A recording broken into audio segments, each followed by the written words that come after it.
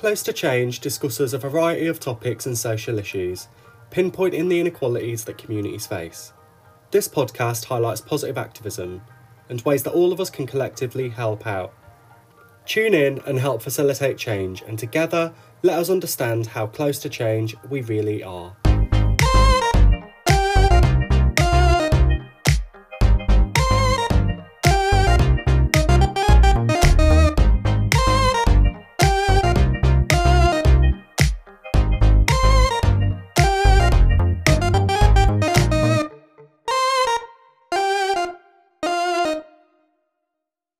My name is Tyler Close. I'm a third year youth work and community development student from the University of Derby, and I'm heavily passionate about creating and facilitating change. In this podcast, I'll be joined by some very special guests to answer the question, what's with all the statue shaggers, and discuss the UK government's seeming descent into authoritarianism. If you like what you hear on today's podcast, I'd really appreciate it if you could share this out there with your friends, leave a review, and follow my podcast to get updates and information on future episodes.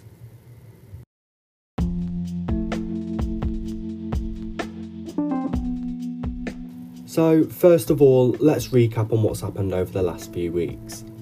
Rightly so, protesters gathered at Clapham Common at a vigil for Sarah Everard, and the police fought to break it up.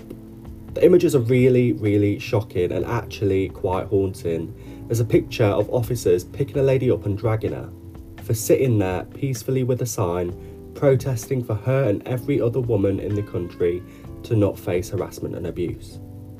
And how do the police and government retaliate? Threats and violence. Police and the Home Office have warned protesters to stay at home or face enforcement. This is just unacceptable, but it doesn't stop there. Priti Patel and the government are rushing to enforce the Policing Crime Sentencing in Courts Bill ASAP.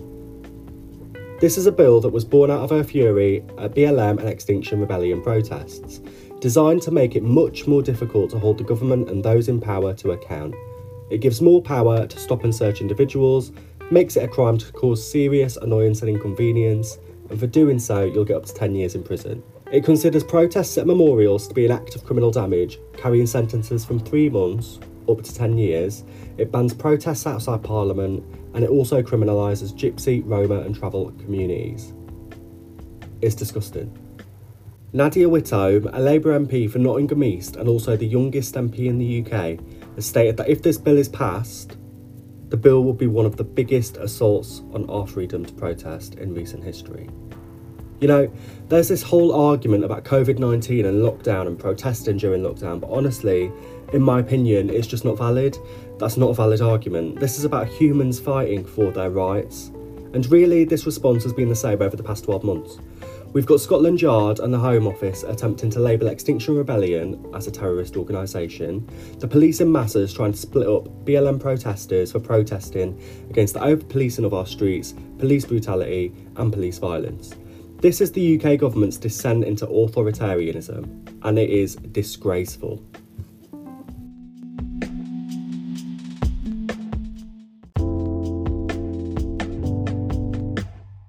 So I'm joined with my first guest speaker, Emily Jones. Hi, Emily. Hello, Tyler.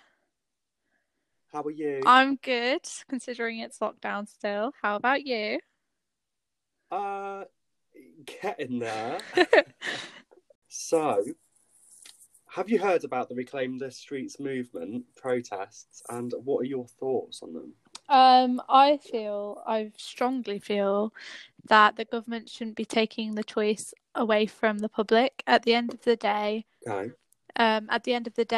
we walk the streets every single day, and so we should be able to purvey our opinions on things through that because it's peaceful protesting.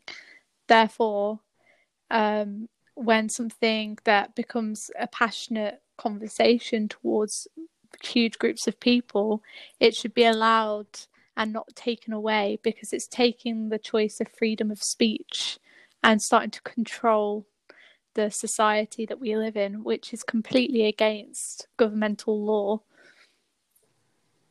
Yeah, I really like what you said there with with freedom of speech, because I feel like the Conservatives, they've got this big thing about freedom of speech. Well, they used to, and a lot of the people who kind of follow them and vote Conservative have a big thing about freedom of speech. But isn't all this stuff like the new policing and crime bill that effectively bans protests? You know, that takes away people's freedom of speech. It's basically saying, no, you can't hold us to account. Like, we're the government, we're in charge, and you're going to do as we say. You're not going to annoy us, you know. Did you see the vigil for Sarah Everard? Yes, I did. I saw it mentioned, but I didn't actually attend it. Yeah. Did you see the big one at Clapham Common in London where the police intruded? No, I didn't know about that one. No. So there was a big protest at Clapham Common, apologies, in London. And I was talking about this earlier on the podcast, but there's this photo, and it really stuck with me. It was really haunting, actually. And there's a video as well to like accompany it. And it's a girl, and she's sat there with a sign, and I don't think she's chanting. She's just there with a sign protesting her right to not be harassed, for her and other women across the country's rights to not be harassed at a vigil for Sarah Everard, right? And then the police just come and essentially drag her away and just pick her up, and they're just essentially moving everybody out of the way, but like pushing and shoving and just causing violence where there was no violence to begin with. Like, it was a peaceful protest. You know, and we saw stuff like that earlier on in the year with Black Lives Matter. Yeah. And, you know, it's repeating itself again. And really, the government's stance on this now is just, okay, well, we'll have more policing.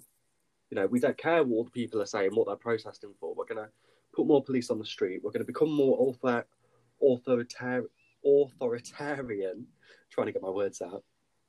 And, you know, what do you think about protesters, right, who protest at memorials getting up to 10 years in prison, but rapists only getting up to 5 years? So, in one viewpoint, I disagree with protesting at a memorial just out of pure respect for the family and for the situation at hand. However, in regards to it being a peaceful protest and her not disrupting anyone that's going in or anybody that's walking around, it's completely disgusting for her to get 10 years in prison for something that hasn't even caused a riot. It hasn't even started a massive feud between the public and the police. It's not done anything to aggravate anyone. And then for rapists to get 5 years, it's kind of disgusting. I just think it is disgusting. It's the fact that rapists destroy lives, mental health and well-being, and a protester is just sitting there trying to convey the same concept but they're getting longer for protesting it. It's like saying, well, you're getting sexually harassed and you've been raped by this person, but you're going to get 5 extra years because you protested it. And it's not okay. It basically brings back the whole event with the hashtag #MeToo movement, because now it's going to convey a bigger storyline and be like, #MeToo, because there's going to be so many women and other minorities, for example. It's not just women that get raped, and they're going to look at the system and feel less safe. They're going to feel like as though they can't talk to the police and they can't project what they want to project in their own voice because they're subjected to the police coming and taking them away. It's going to cause a higher amount of protesters walking the streets, and not just for the fact of sexual assault or rape or murder. It's now going to go on to the police and be a protest against the police and how they handle the situation. So the way they're handling the situation currently is beginning to aggravate other people, and it's going to lead to a higher, less peaceful protest. I really like that kind of like just a view on all of it. I like how you mentioned like the Me Too movement, because I didn't even think of it in that light. You know, like that's the first time that I've thought about, you know, what this could mean for people who are survivors, Exactly. who want to, say me too, and want to say this has happened to me too, and I want change to happen. For them then to be stripped away from their right to stand on a street corner and say this has happened to me too, and be put in prison for possibly twice as long as somebody who perpetrated the crime that they're standing there and protesting about. Yeah, definitely. I really like that viewpoint. Thank you.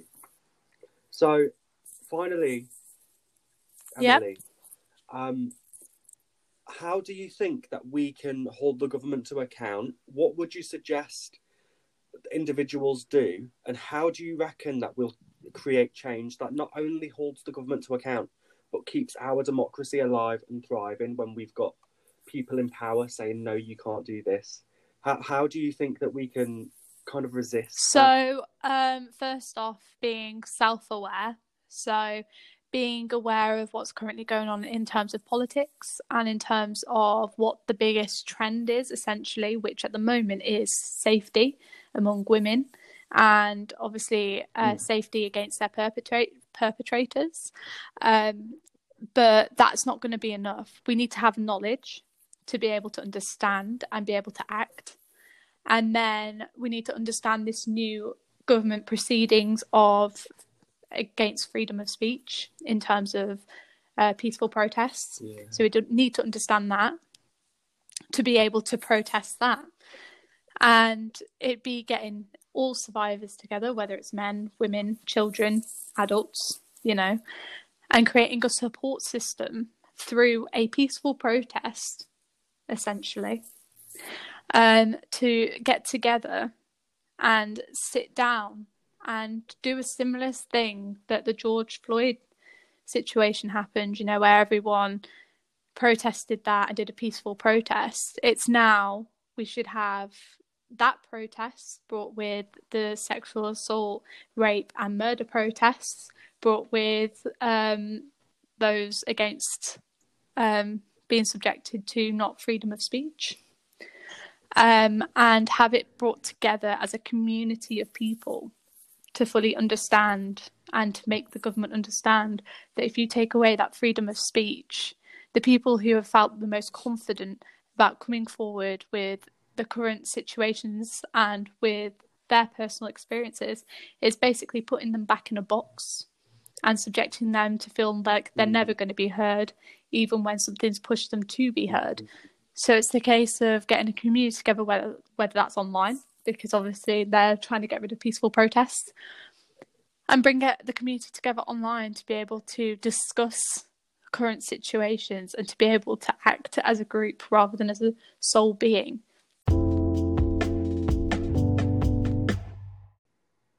So I'm on to my second guest speaker, Poppy. Hey, Poppy, how are you doing? I'm good, thank you. How are you? I'm really good, thank you. So I'm Poppy. I'm 20. I study policing and investigations, which is really odd for saying a lot of my opinions. It's very opposed to my beliefs. Okay. Yeah. Okay. So what are your thoughts on recent events in our society, like the Reclaim the Streets movement, Sarah Everard case, policing, crime and sentencing bill, and the government's aim to curfew and silence protesters? I think that it's a bit of a mess. All of it is a lot of a mess, to be honest with you. The whole protests have traditionally always been a way to get a lot of social change. And sometimes they've not always worked, they've not always been great, but they have always been the fundamental reason why things have changed. And they oppose the government. And the point of it is to grab attention. And, it's that saying, like, you can't be quiet to get what you want sometimes. Sometimes it's who screams the loudest wins. Yeah. So the rules of having to be quiet and then finishing at a certain time is not appropriate. Like, I can understand the whole COVID regulations, but none of them have been broken in this protest. Like, there's been no attempt to break them, no nothing. Everything's been masks, everybody's been distanced well. So it just seems a little bit extreme to me. It starts from a young age. It starts from it being acceptable in schools. And like, I remember when I was in sixth form, I started sixth form, and I was like, I thought I was really cool. I was like indie. And I went to like sixth form, and I used to wear like fishnets all the time, even before I started sixth form. And I just wore a skirt with fishnets, and they were like the small holes. They weren't like massive. Mm-hmm. I was basically accused of looking like a prostitute. And I was told I couldn't wear that in school. I couldn't wear it in school. But it's like, if I had just worn like see-through tights, you know, like those really like slim, like black see-through tights, I'd be showing just as much skin. Or if I wasn't wearing tights, but it was the fact that, you know, fishnets are a little bit more sexualized. And that was probably just for the benefit of males rather than anybody else.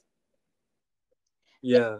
Like, don't let me talk on behalf of like you or women, but I just feel like, you know, if people let people wear what they want to wear, you know. Yeah, 100%. As long as it's, in my mind, as long as it's not indecent exposure, as long as you're not, you know, showing me your dick or showing me your boob, like, you know, as a gay man, first of all, I don't really want to see your boobs, or your dick for that matter. But, you know, I think just let people dress how they want to dress. Definitely, but I think that's again where it comes from. It comes from being in the institutions from younger ages, where where excuses are made for males and boys, and it's like games like Kiss Chase, or I mean, as well, I'm Italian, so my dad is very like, he would warn us away from boys, but our male cousins,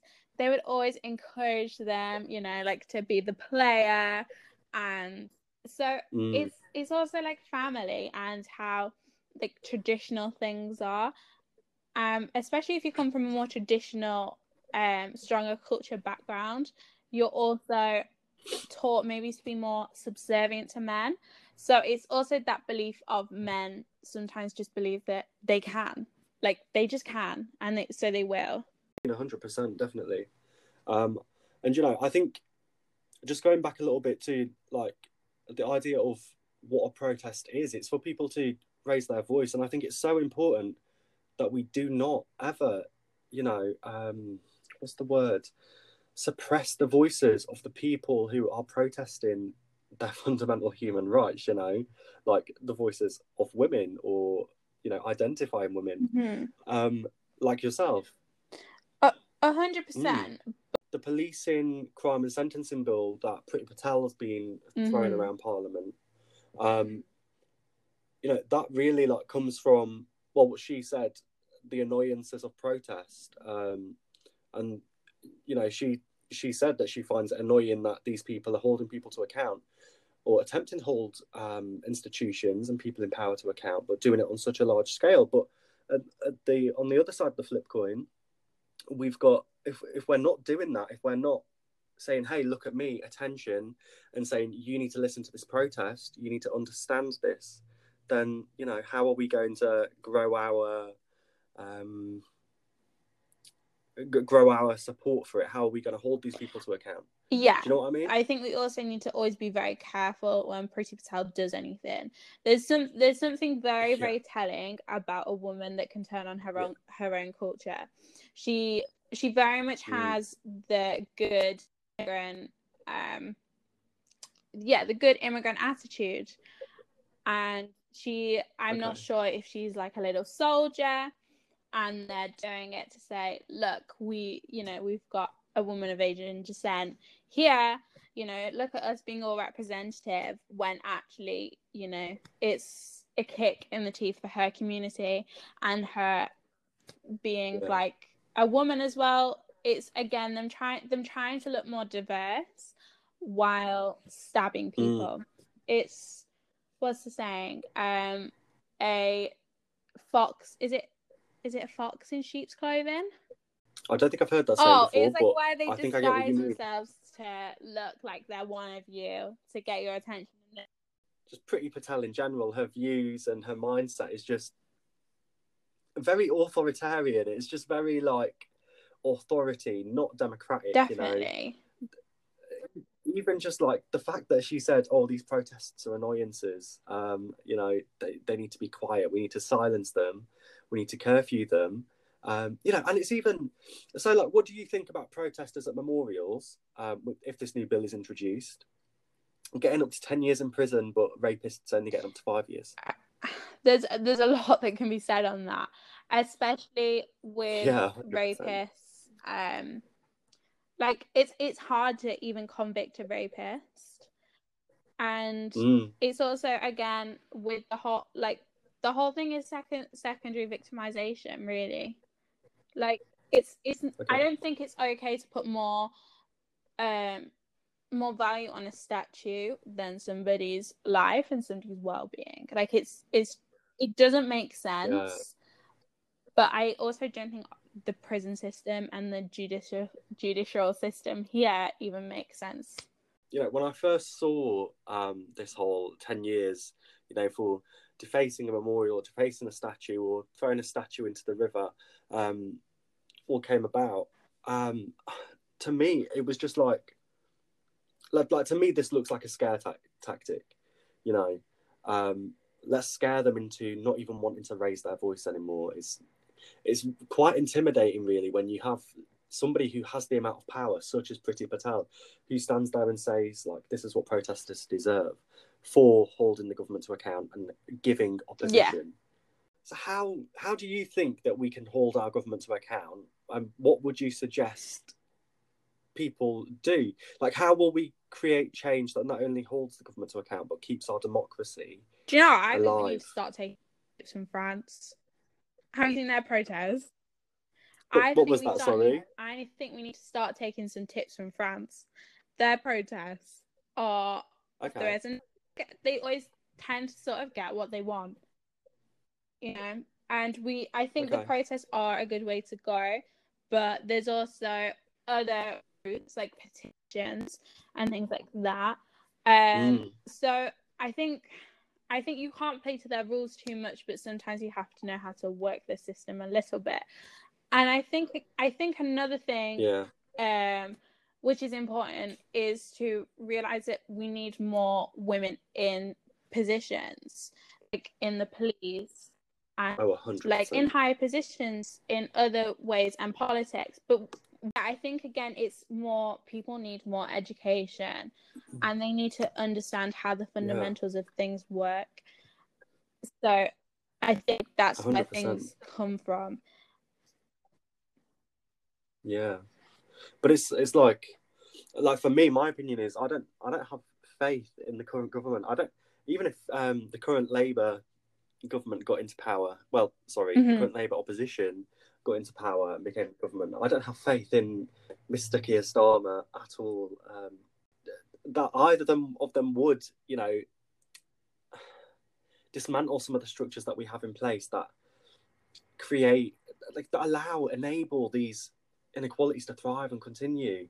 And it's the same even like with the education system, like you just said, why aren't we educating? We need to be educating, definitely.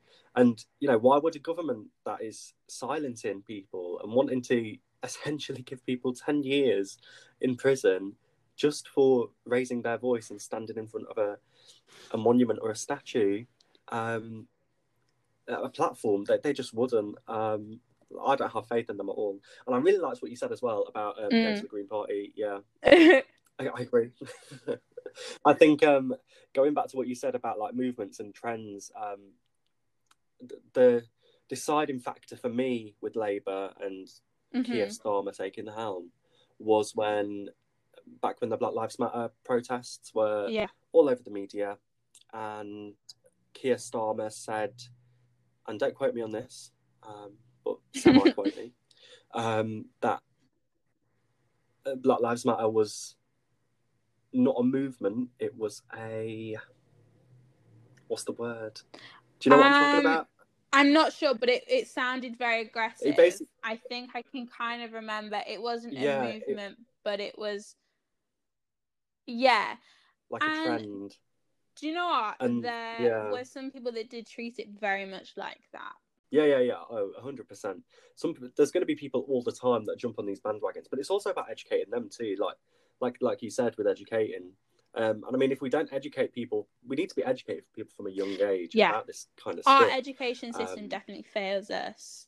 And the only, I studied history and up to A level, and the only really controversial thing that we ever learn about really that Britain does is World War II. Yeah, 100%.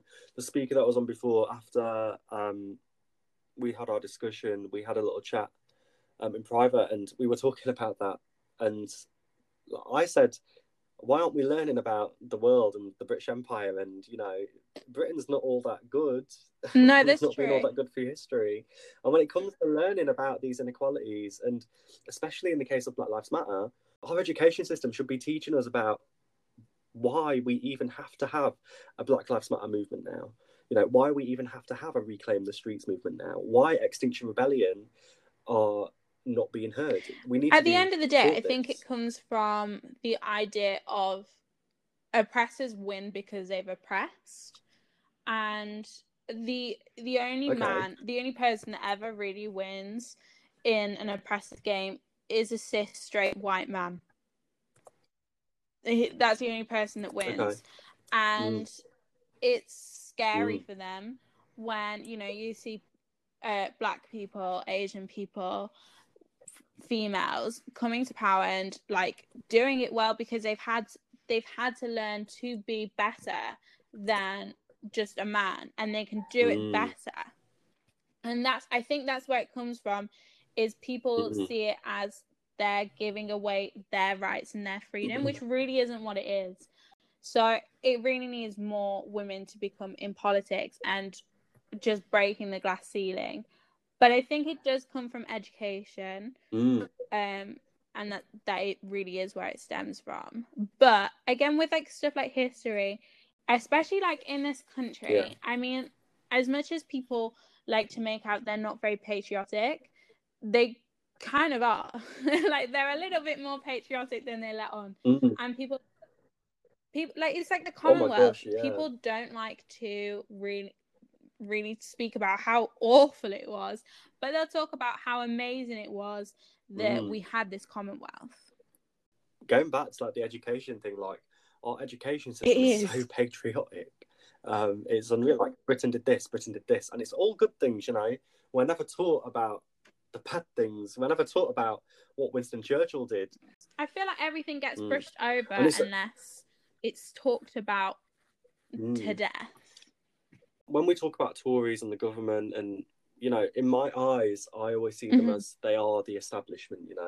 And you've got people like Jeremy Corbyn who aren't establishment and are actually anti-establishment.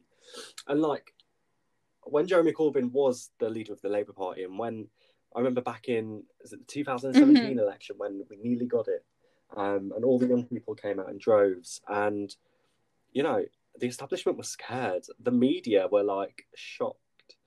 Theresa May was probably she wanted shocked. a stronger. I was. She wanted a stronger government. She was so she didn't sure get that she'd be re-elected, and they would have a full cabinet. And just to kind of end on a positive, I think it's really good. I try my hardest to read the news and listen to the news, and I try my hardest to do it in a very unbiased way. I know that newspapers and these news organizations are very biased, but I always see this sort of demonization of young people and of our generation and of social media, and us becoming little mini journalists and that kind of thing. And there's this big kind of demonization movement where we're always told really that social media is bad and that what we're saying on social media is bad. And really, like, when we look at, in the case of protests and movements and learning and educating, my question is, why am I learning more about the society I live in and the world I live in from what my friends tell me and what's on social media than school, than a university education that I'm paying £9,500 for a year, from the media that earn a lot of money, you know, from these people in power who have this power and have huge platforms. Why am I learning off my friends? Why am I learning off brothers and sisters? So I actually work in social media. So I'm a social media manager. Okay. And so I also help content creators like build a strategy. So I social media is something that I could talk about forever.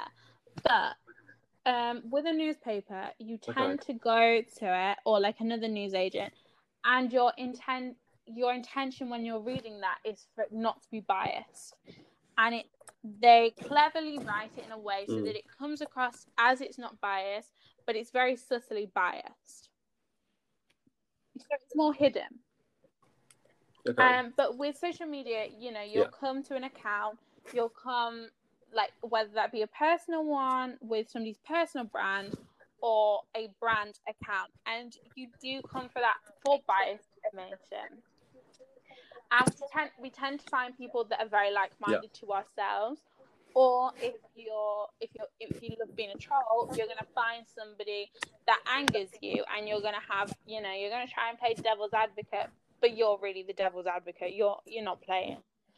And that's why it's a great way of starting speeches and starting discussions. It's a bit like the best way. The thing that's like opened my eyes to so many things is Clubhouse. Like, it's an app where like it's just like chat rooms. They're kind of informal, and normally they have a discussion, and like normally there's like a hashtag and everybody talks about it on Twitter if you're not one of the speakers on there. And there's been lots of rooms like by Black people, and just listening to it is so eye-opening with stuff that's like going on. And it's like there really is like it's constant stuff that's going on. The best way I can describe Clubhouse is, I don't know if like you know, like the French Revolution, you know, where there was saloons, is it saloons or salons, where they would just like talk and drink and smoke, and they would talk about controversial topics and like discuss them. And that was a way that knowledge was spread so fast. And I just think social media and those kinds of apps now are the way of that kind of being spreaded, and those knowledge being spread.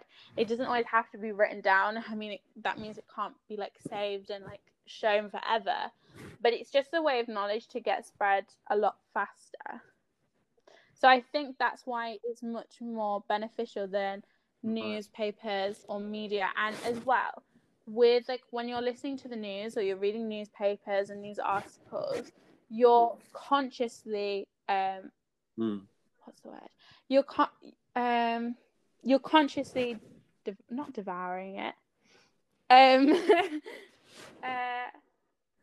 You're consciously getting that, is what I'm trying to say. You're consciously getting that information, and you know that you're getting that. But whereas like on social media, you're not. It's a bit more subconsciously. You're not like looking for it, but you're still getting it. You're still digesting it. Exactly. Arrived. So I think that's why it works a little bit better than just online. And also, anybody can tweet, anybody can post an infographic, anybody can start like a chat room.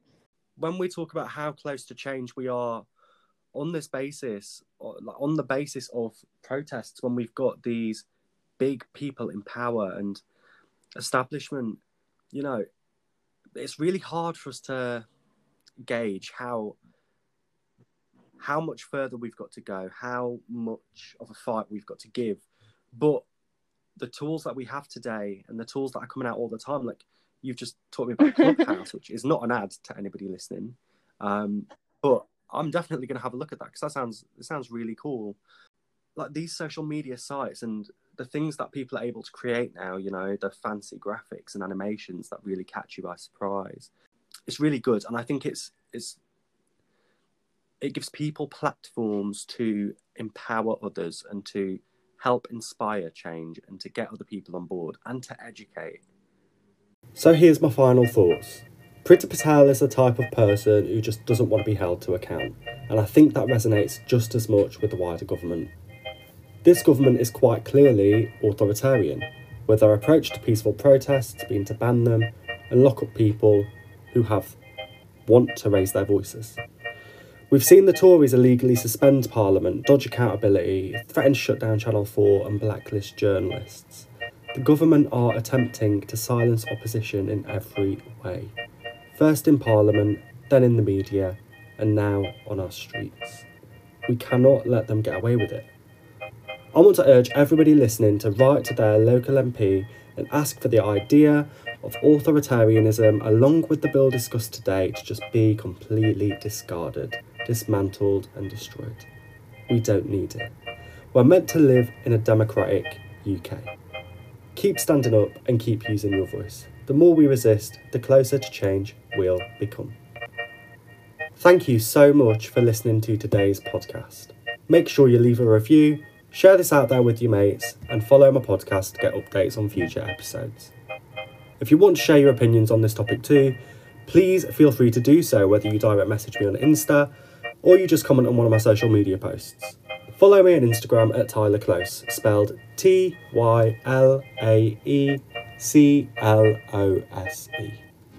In the next episode, we take a deep dive into the higher education institutions in the UK, looking into the student-led resistance movement sweeping the UK, from rent strikes to the NUS's Students Deserve Better campaign, looking at how close to change we really are, and we'll be giving some tips on how students can get involved, hold their institution to account, and ensure their universities act democratically.